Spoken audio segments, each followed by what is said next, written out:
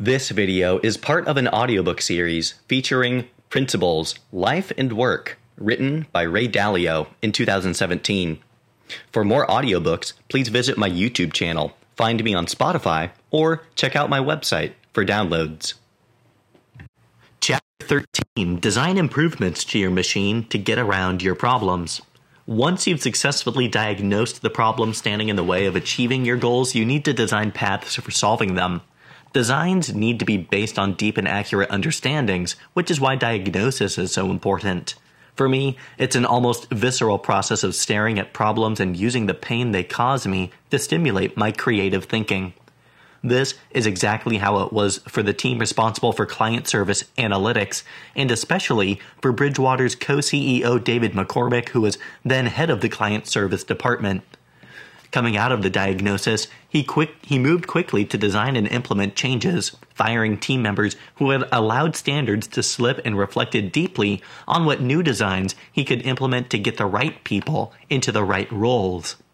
In selecting his new responsible parties for client service analytics, he picked one of our top investment thinkers who also had extremely high standards and was very outspoken about cases where he saw them slipping, and paired him with one of our most experienced managers who knew how to build the right process flows and make sure everything that needed to happen would go precisely as planned. But that wasn't all. When coming up with a new design, it's important to take time to reflect and make sure you're looking at the problems from the highest level. David knew it would be a mistake to look only at this one part of the department because the same slip in quality that had happened there was likely to have occurred in other places too. He needed to think creatively to come up with a design that would build a durable culture of pervasive excellence throughout the entire department. This led to the invention of Quality Day, biannual meetings in which members of the client service department would review each other's mock presentations and memos and give direct feedback on what was good and what wasn't. More importantly, the meetings were a chance to step back and assess whether the ways of ensuring quality were working as expected by bringing in a bunch of tough independent thinkers to offer criticism and get the process realigned on what looks good. Of course, there were many more details in all of David's plans for transforming the department, but the important thing is how all the details and plans extended from a high-level visualization of what was required. Only when you have such a sketch can you begin to fill it in with specifics. Those specifics will be your tasks. Write them down so you don't forget them. While the best designs are drawn from a rich understanding of actual problems, when you're just starting out on something, you often have to design based on anticipated problems as opposed to actual ones. That's why having systematic ways of tracking issues, the issue log, and what people are like, the dot collector, is so useful. Instead of just relying on your best guesses of what might go wrong, you can look at data from priors at bats for yourself and others and come to the design process with understanding rather than having to start from scratch. The most talented designers I know are people who can visualize over time, running through different collections of people from the scale of small teams to large organizations, accurately anticipating the kinds of results they will produce. They excel at design and systemization. Hence, the overriding principle of this chapter, design and systemize your machine. Creativity is also important to this process, as is character, because the most important problems to design around are often the hardest, and you need to come up with original ways of addressing them and be willing to make hard choices, especially when it comes to people and who should do what. The following principles delve into designing and how to do it well. 13.1. Build your machine. Focus on each task or case at hand and you will be stuck dealing with them one by one. Instead, build a machine by observing what you're doing and why, extrapolating the relevant principles from the cases at hand, and systemizing that process. It typically takes about twice as long to build a machine as it does to resolve the task at hand, but it pays off many times over because the learning and efficiency compound into the future. 13.2. Systemize your principles and how they will be implemented. If you have good principles that guide you from your values to your day-to-day decisions, but you don't have a systematic way of making sure they're regularly applied, they're not of much use. It's essential to build your most important principles into habits and help others do so as well. Bridgewater's tools and culture are designed to do just that. A. Create great decision-making machines by thinking through the criteria you are using to make decisions while you are making them.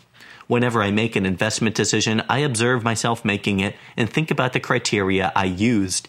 I ask myself how I would handle another one of those situations and write down my principles for doing so. Then I turn them into algorithms. I am now doing the same for management, and I have gotten in the habit of doing it for all my decisions. Algorithms are principles in action on a continuous basis. I believe that systemized, evidence-based decision-making will radically improve the quality of management. Human managers process information spontaneously using poorly thought-out criteria and are unproductively affected by their emotional biases. These all lead to suboptimal decisions. Imagine what it would be like to have a machine that processes high-quality data using high-quality decision-making principles and criteria. Like the GPS in your car, it would be invaluable, whether you follow all of its suggestions or not. I believe that such tools will be essential in the future, and as I write these words, I am a short time away from getting a prototype online. 13.3. Remember that a good plan should resemble a movie script. The more vividly you can visualize how the scenario you create will play out, the more likely it is to happen as you plan. Visualize who will do what when and the result they'll produce. This is your mental map of your machine. Recognize that some people are better or worse at visualization. Accurately assess your own abilities and those of others so you can use the most capable people to create your plans. A. Put yourself in the position of pain for a while so that you can gain a richer understanding of what you're designing for.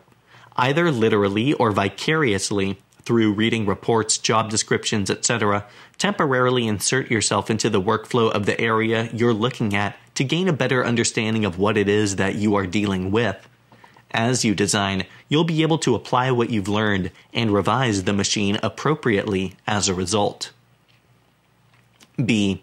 Visualize alternative machines and their outcomes and then choose.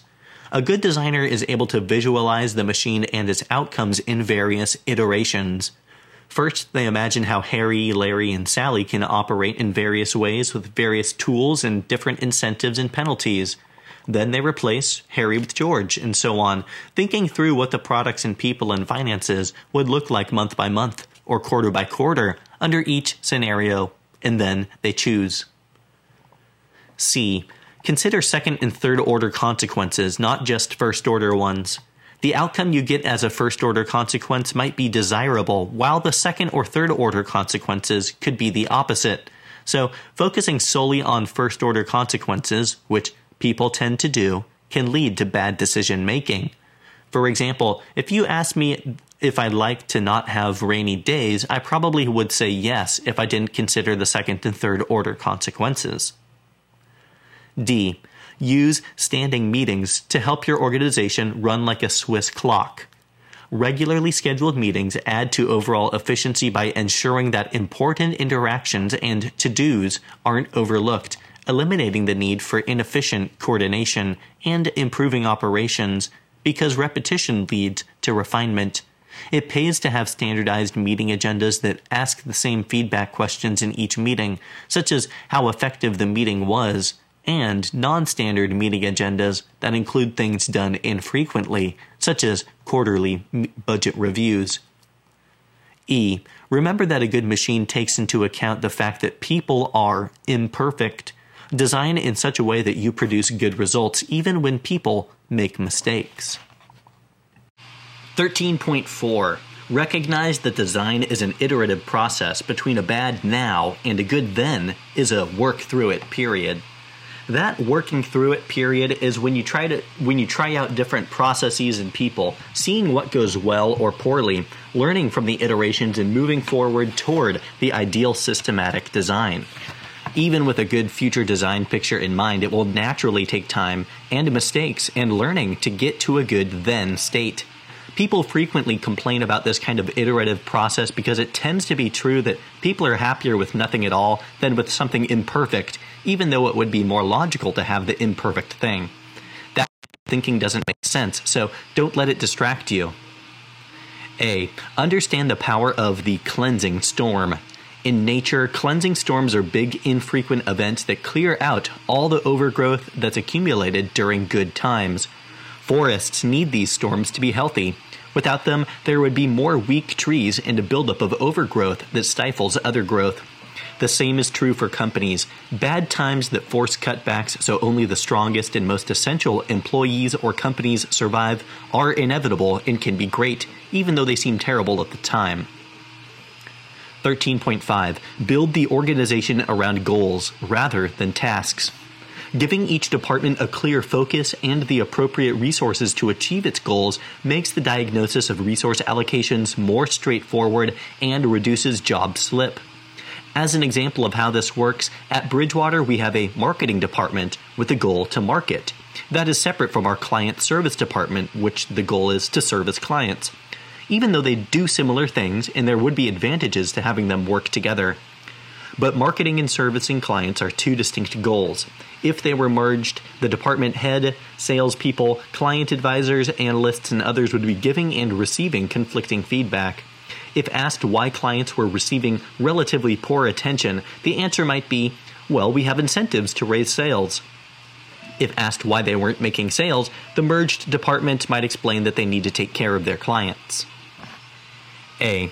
Build your organization from the top down. An organization is the opposite of a building. Its foundation is at the top, so make sure you hire managers before you hire their reports. Managers can help design the machine and choose the people to complement it. People overseeing departments need to be able to think strategically as well as run the day-to-day. If they don't anticipate what's coming up, they'll run the day-to-day off a cliff. B. Remember that everyone must be overseen by a believable person who has high standards. Without strong oversight, there is potential for inadequate quality control, inadequate training, and inadequate appreciation of excellent work. Never just trust people to do their jobs well. C. Make sure the people at the top of each pyramid have the skills and focus to manage their direct reports and a deep understanding of their jobs. A few years ago, someone at Bridgewater proposed that our facilities group, the people who take care of the building and grounds, food service and office supplies, etc., should begin to report to our head of technology because of the overlap in the two areas. For example, computers are a facility too. They use electricity.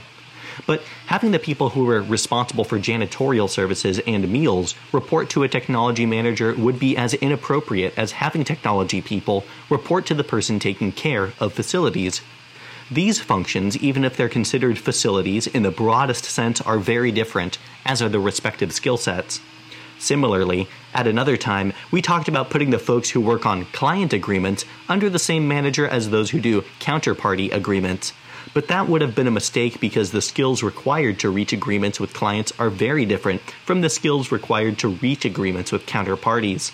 It would be wrong to conflate both departments under the general heading of agreements because each calls for specific knowledge and skills. D. In designing your organization, remember that the 5-step process is the path to success and that different people are good at different steps. Assign specific people to do each of these steps based on their natural inclinations. For example, the big picture visionary should be responsible for goal setting. The taste tester should be assigned the job of identifying and not tolerating problems. The logical detective who doesn't mind probing people should be the diagnoser. The imaginative designer should craft the plan to make the improvements, and the reliable taskmaster should make sure the plan gets executed. Of course, some people can do more than one of these things. Generally, people do 2 or 3 well. Virtually, nobody can do them all well. A team should consist of people with all of these abilities, and they should know who is responsible for which steps. E. Don't build the organization to fit the people. Managers will often take the people who work in their organization as a given and try to make the organization work well with them. That's backwards. Instead, they should imagine the best organization and then make sure the right people are chosen for it. Jobs should be created based on the work that needs to be done, not what people want to do or which people are available. You can always search outside to find the people who best click for a particular role. First, come up with the best workflow design, then sketch it out on an organizational chart, visualize how the parts interact, and specify what qualities are required for each job. Only after all that is done should you choose the people to fill the slots. F. Keep scale in mind. Your goals must be the right size to warrant the resources that you allocate to them. An organization might not be big enough to justify having both a sales and an analytics group, for example. Bridgewater successfully evolved from a one-cell organization in which most people were involved in everything to a multicellular organization because we retained our ability to focus efficiently as we grew. Temporarily sharing or rotating resources is fine and is not the same as a merging of responsibilities. On the other hand, the efficiency of an organization decreases as the number of people and/or its complexity increases, so keep things as simple as possible. And the larger the organization, the more important are information technology management and cross-departmental communication. G. Organize departments and subdepartments around the most logical groupings based on gravitational pull. Some groups naturally gravitate toward one another. That gravitational pull might be based on common goals, shared abilities and skills, workflow, physical location, and so forth. Imposing your own structure without acknowledging these magnetic pulls will likely result in inefficiency. H. Make departments as self-sufficient as possible so that they have control over the resources they need to achieve their goals. We do this because we don't want to create a bureaucracy that forces departments to requisition resources from a pool that lacks the focus to do the job. I. Ensure that the ratios of senior managers to junior managers and of junior managers to their reports are limited to preserve quality communication and mutual understanding. Generally, the ratio should not be more than 1 to 10, and preferably closer to 1 to 5. Of course, the appropriate ratio will vary depending on how many people your direct reports have reporting to them, the complexity of the jobs they're doing, and a manager's ability to handle several people or projects at once. The number of layers from top to bottom and the ratio of managers to their direct reports will limit the size of an effective organization. J. Consider succession and training in your design. This is a subject I wish I had thought about much earlier in my career. To ensure that your organization continues to deliver results, you need to build a perpetual motion machine that can work well without you. This involves more than the mechanics of your own stepping out, but the selection and training and governance of the new leaders who step up, and most importantly, the preservation of the culture and its values. The best approach I've seen for doing this is what companies and organizations like GE, 3G, and the Chinese Politburo do, which is to build a pyramid-like succession pipeline in which the next generation of leaders is exposed to the thinking and decision-making of the current leaders so that they can both learn and be tested. K. Don't just pay attention to your job. Pay attention to how your job will be done if you are no longer around. I wrote about key man risk earlier, which applies the most to those with the largest areas of responsibility, especially the head of a household. If that's you, then you should designate the people who could replace you and have them do your job for a while so they can be vetted and tested. These results should be documented in a manual that the appropriate people can go to if you should be hit by a bus. If all the key people in the organization do this, you will have a strong farm team, or at least a clear understanding of vulnerabilities and a plan to deal with them. Remember that a ninja manager is someone who can sit back and watch beauty happen, i.e. an orchestrator. If you are always trying to hire somebody who is as good or better than you at your job, that will free both of you up to go on to other things and build your succession pipeline. Beyond that, visualizing your replacement is an enlightening and productive experience. In addition to taking stock of what you are doing and coming up with both bad and good names, you will start to think about how to get your best people into slots that don't exist yet. Knowing that you will have to test them by letting them do their job without interference, you will be motivated to train them properly before the test. And, of course, the stress testing will help you learn and adapt, which will lead to better results. L. Use double do rather than double check to make sure mission-critical tasks are done correctly. Double checking has a much higher rate of errors than double doing, which is having two different people do the same task so that they produce two independent answers. This not only ensures better answers, but will allow you to see the differences in people's performance and abilities. I use double do's in critical areas such as finance, where large amounts of money are at risk. And because an audit is only as effective as the auditor is knowledgeable, remember that a good double check can only be done by someone capable of double doing.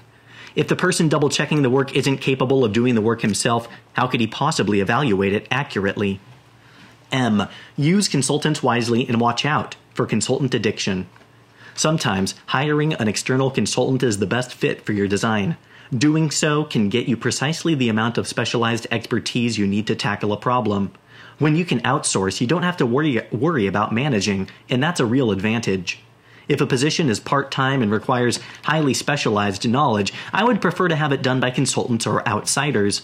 At the same time, you need to be aware of the chronic use of consultants to do work that should be done by your employees. This will cost you in the long run and erode your culture.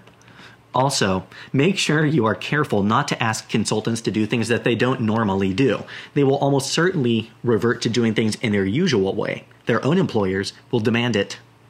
When evaluating whether to use a consultant, consider the following factors. 1. Quality control.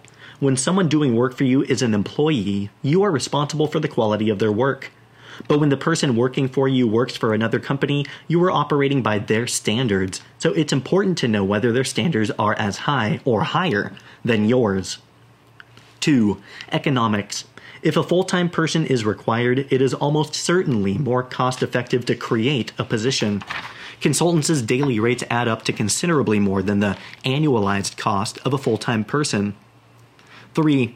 Institutionalization of knowledge. Someone who is around your environment on an ongoing basis will gain knowledge and an appreciation of your culture that no outsider can. 4. Security. Having outsiders do the job substantially increases your security risks, especially if you can't see them at work and monitor whether they follow proper precautions, like not leaving sensitive documents on the desk. You have to consider whether you should be outsourcing or developing capabilities in-house. Though temps and consultants are good for a quick fix, they won't augment your capacities in the long term. 13.6.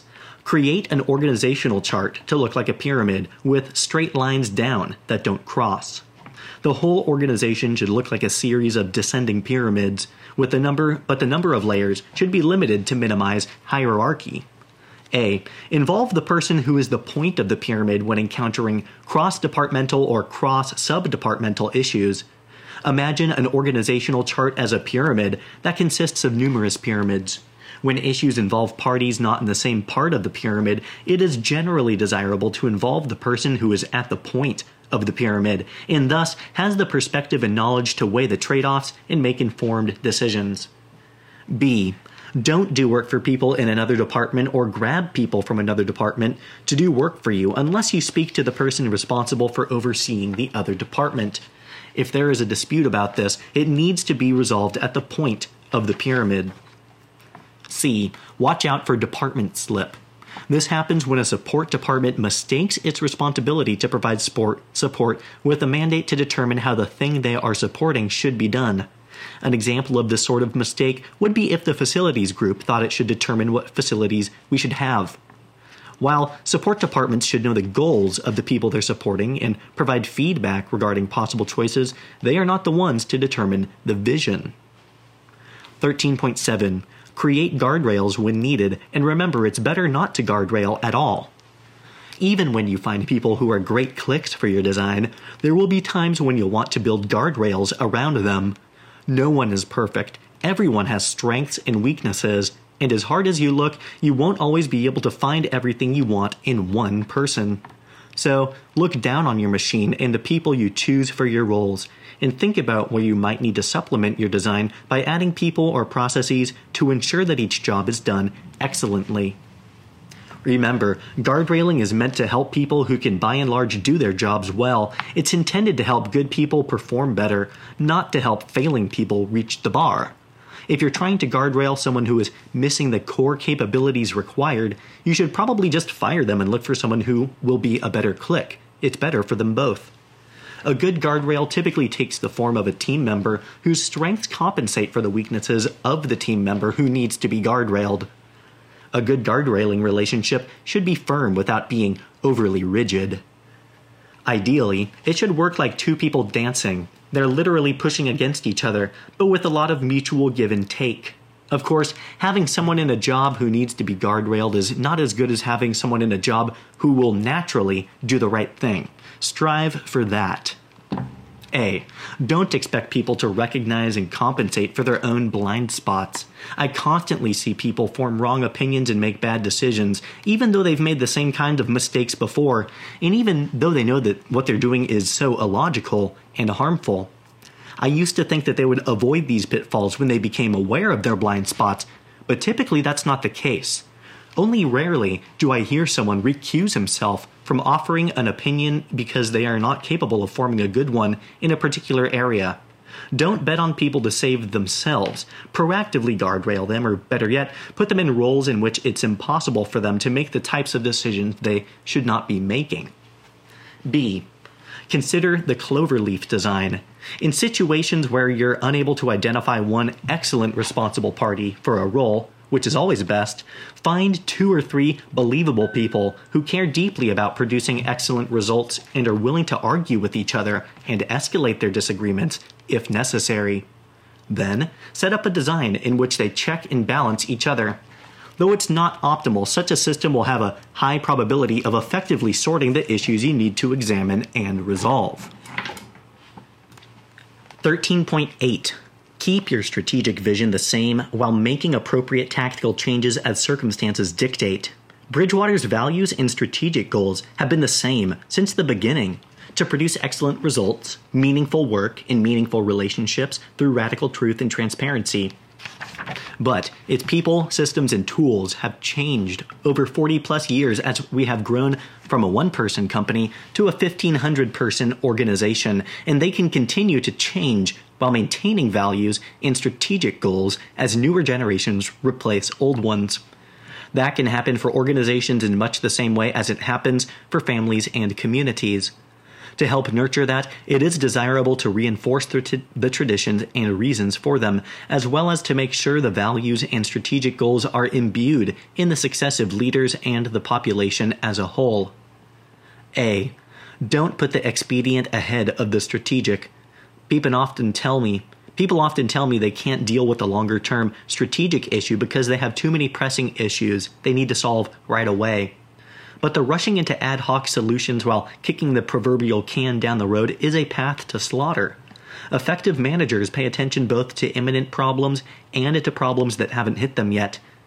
They constantly feel the tug of the strategic path because they worry about not getting to their ultimate goal, and they are determined to continue their process of discovery until they do so.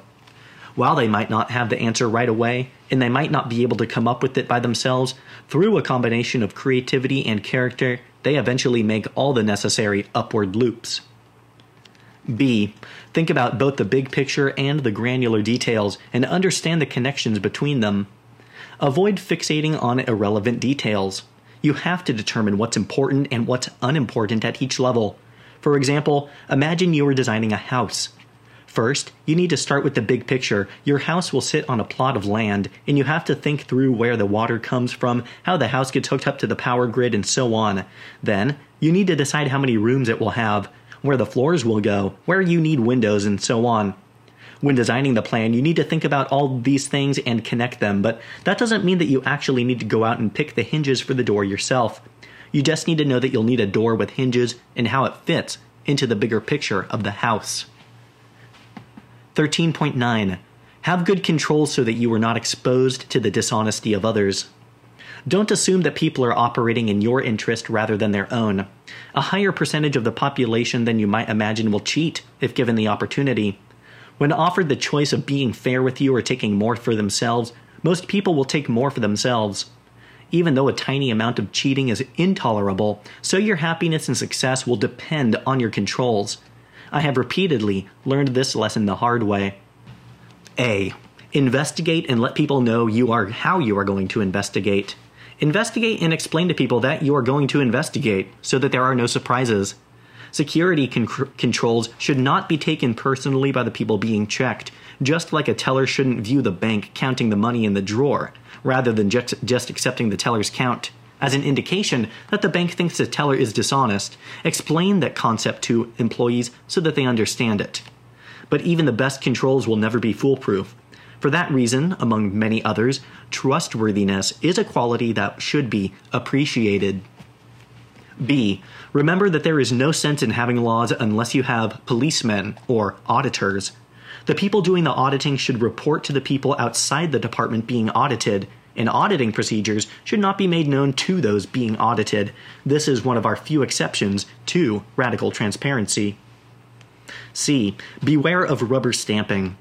When a person's role involves reviewing or auditing a high volume of transactions or things that other people are doing, there's a real risk of rubber stamping.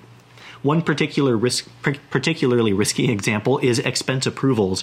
Make sure you have ways to audit the auditors. D. Recognize that people who make purchases on your behalf probably will not spend your money wisely. This is because 1. It is not their money, and 2. It is difficult to know what the right price should be. For example, if someone proposes a price of $125K for a consulting project, it is unpleasant, difficult, and confusing to figure out what the market rate is and then negotiate a better price. But the same person who's reluctant to negotiate with the consultant will bargain furiously when he is hiring someone to paint his own house. You need to have proper controls, or better yet, a part of the organization that specializes in this kind of thing. There's retail and there's wholesale. You want to pay wholesale whenever possible. E. Use public hangings to deter bad behavior. No matter how carefully you design your controls and how rigorously you enforce them, malicious and grossly negligent people will sometimes find a way around them. So, when you catch someone violating your rules and controls, make sure that everybody sees the consequences. 13.10.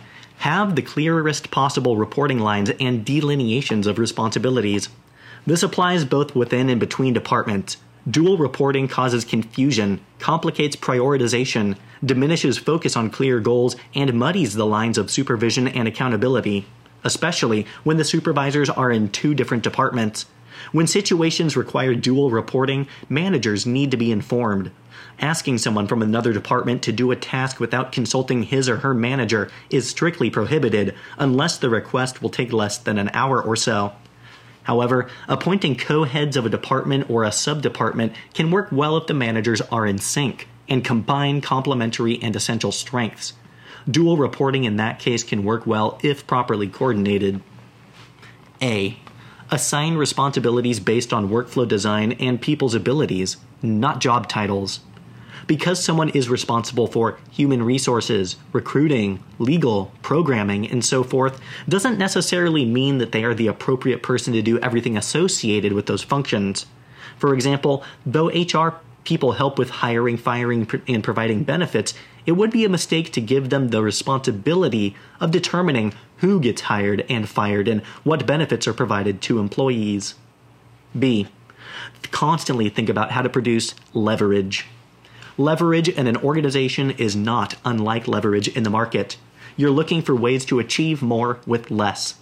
At Bridgewater, I typically work at about 50-to-1 leverage, meaning that for every hour I spend with each person who works for me, they spend about 50 hours working to move the project along. At our sessions, we go over the vision and the deliverables, then they work on them, then we review the work, and they move forward based on my feedback, and we do that over and over again. The people who work for me typically have similar relationships with those who work for them, though their ratios are typically between 10-to-1 and 20-to-1. I am always eager to find people who can do things nearly as well as, and ideally better than I, can do so, that I can maximize my output per hour. Technology is another great tool for providing leverage. To make training as easy to leverage as possible, document the most common questions and answers through audio, video, or written guidelines, and then assign someone to organize them and incorporate them into a manual, which is updated on a regular basis. Principles themselves are a form of leverage. They're a way to compound your understanding of situations so that you don't need to exert the same effort every time you encounter a problem. C. Recognize that it is far better to find a few smart people and give them the best technology than to have a greater number of ordinary people who are less well equipped. Great people and great technology both enhance productivity. Put them together in a well-designed machine and they improve it exponentially. D. Use leveragers. Leveragers are people who can go from conceptual to practical effectively and do the most to get your concepts implemented. Conceptualizing and managing takes only about 10% of the time needed for implementing. So if you have good leveragers, you can devote a lot more of your time to what's most important to you. 13.11.